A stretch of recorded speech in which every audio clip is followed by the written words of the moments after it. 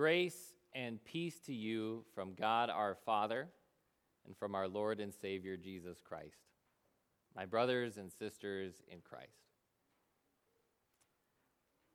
When my wife and I moved down to El Paso, we had a checklist of things that we were looking for right away. And on that checklist was a good pizza place. And you know what we found? El Paso has good pizza.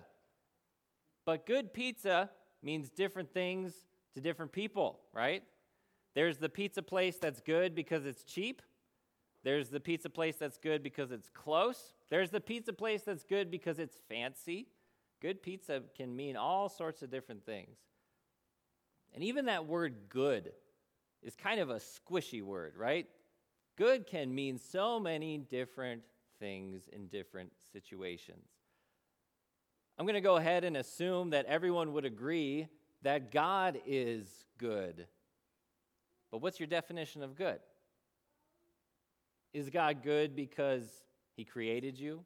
Because he's watching over you?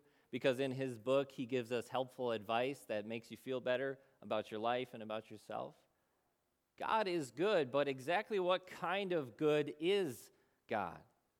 Because we meet a man in our gospel lesson who agreed that God is good, who agreed that Jesus is good, but he's about to find out exactly how good God is. Our lesson starts like this. As Jesus started on his way, a man ran up to him and fell on his knees before him.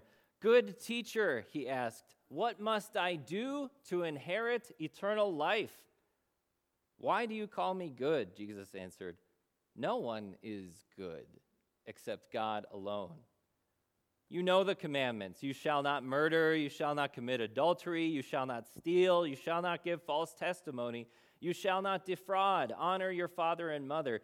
"Teacher," he declared, "all these I have kept since I was a boy." This man runs up to Jesus, and you have to appreciate his attitude. Because over the past few weeks in our gospel lessons, the Pharisees are constantly grilling Jesus, interrogating Jesus, asking questions to test Jesus. Finally, someone comes to Jesus who has a bit of respect. He falls at Jesus' feet. He calls him good teacher, a respectful title. And it fits. Jesus is a good teacher. Think of a teacher that you really appreciated, who you would call good. They were probably compassionate with you. They were probably passionate about their subject matter. They probably came up with different ways to talk about the lessons. They were good because they were passionate. Nobody is more passionate than Jesus. Jesus is a compassionate teacher. He uses illustrations when he's teaching us. He really is a good teacher. But also because he has good things to say. But maybe the way Jesus responds to this guy's question causes us to raise our eyebrows a bit. This man asks, "What must I do to inherit eternal life?" And Jesus answers the question exactly how it was asked. If you're going to talk about what must I do to inherit eternal life, then that's easy. Follow the law of God. Jesus quotes the commandments that summarize what we might call the second table of the law. Love thy neighbor as thyself is what Jesus tells him. And the guy says, "Great. If that's it, I've done a pretty good job. So I'm headed to heaven, aren't I, Jesus?" But not so fast. Jesus is the good teacher, and he's not done with this guy yet. Jesus looked at him and loved him.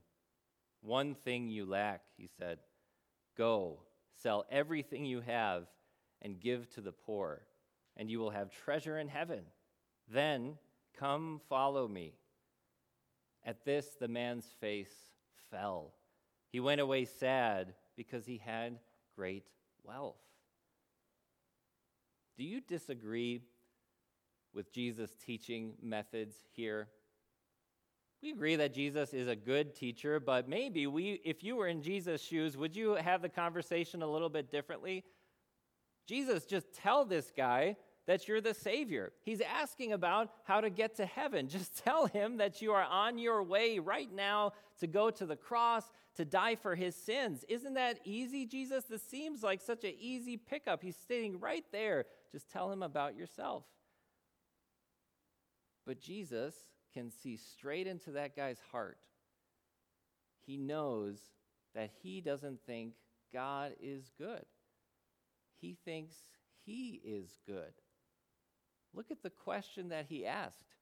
What must I do to inherit eternal life? Jesus, tell me what I need to do to get God off my back.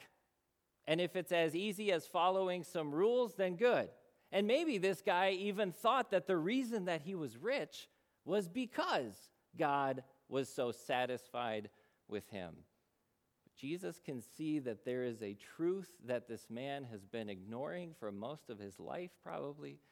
A truth that is buried under heaps of dirt in his heart, and Jesus is going to unearth it. There is a pressure point that this man has, and Jesus is going to push it, and it hurts too much, because the man can't stand the thought of parting with his wealth.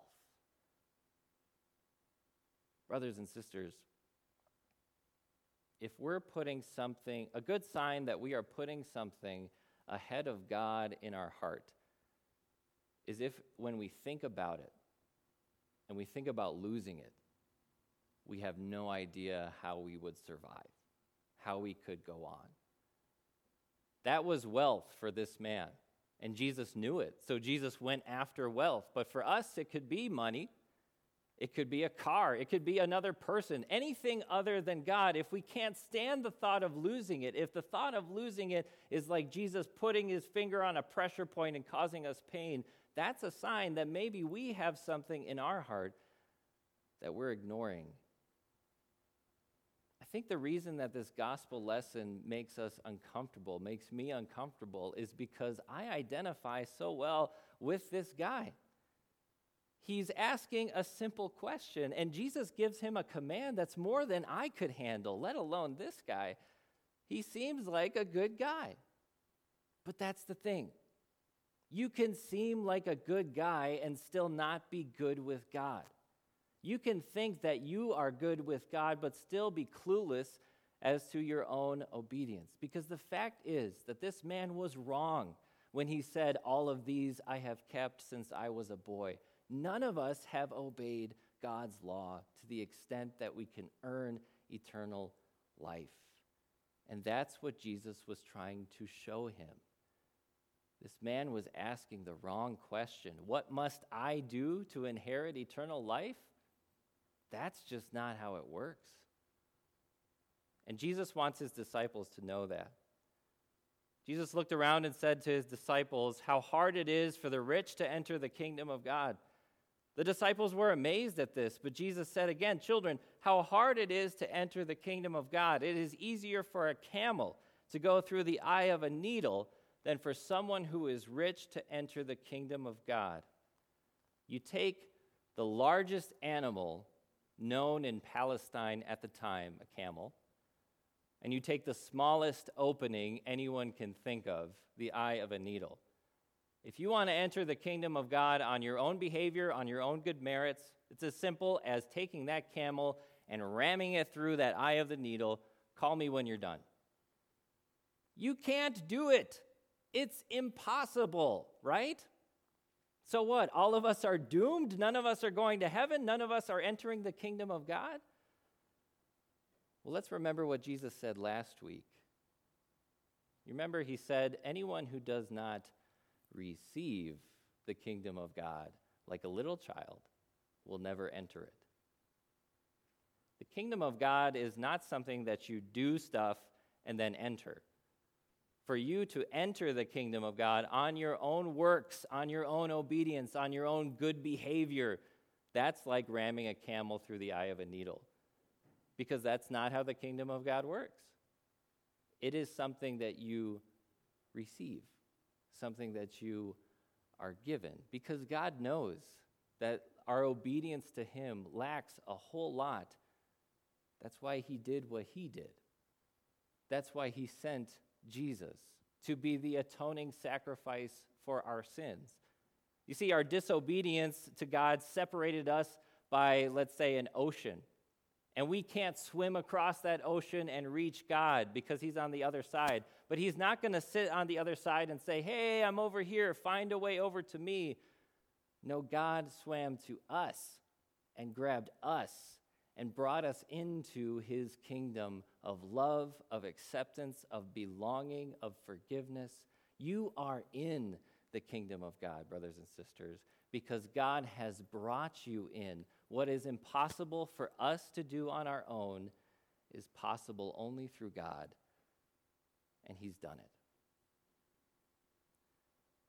This man looks at the law and he says, all of these I've kept since I was a boy. But haven't you heard somebody brag about something, but you know that they don't even believe what they're saying, right?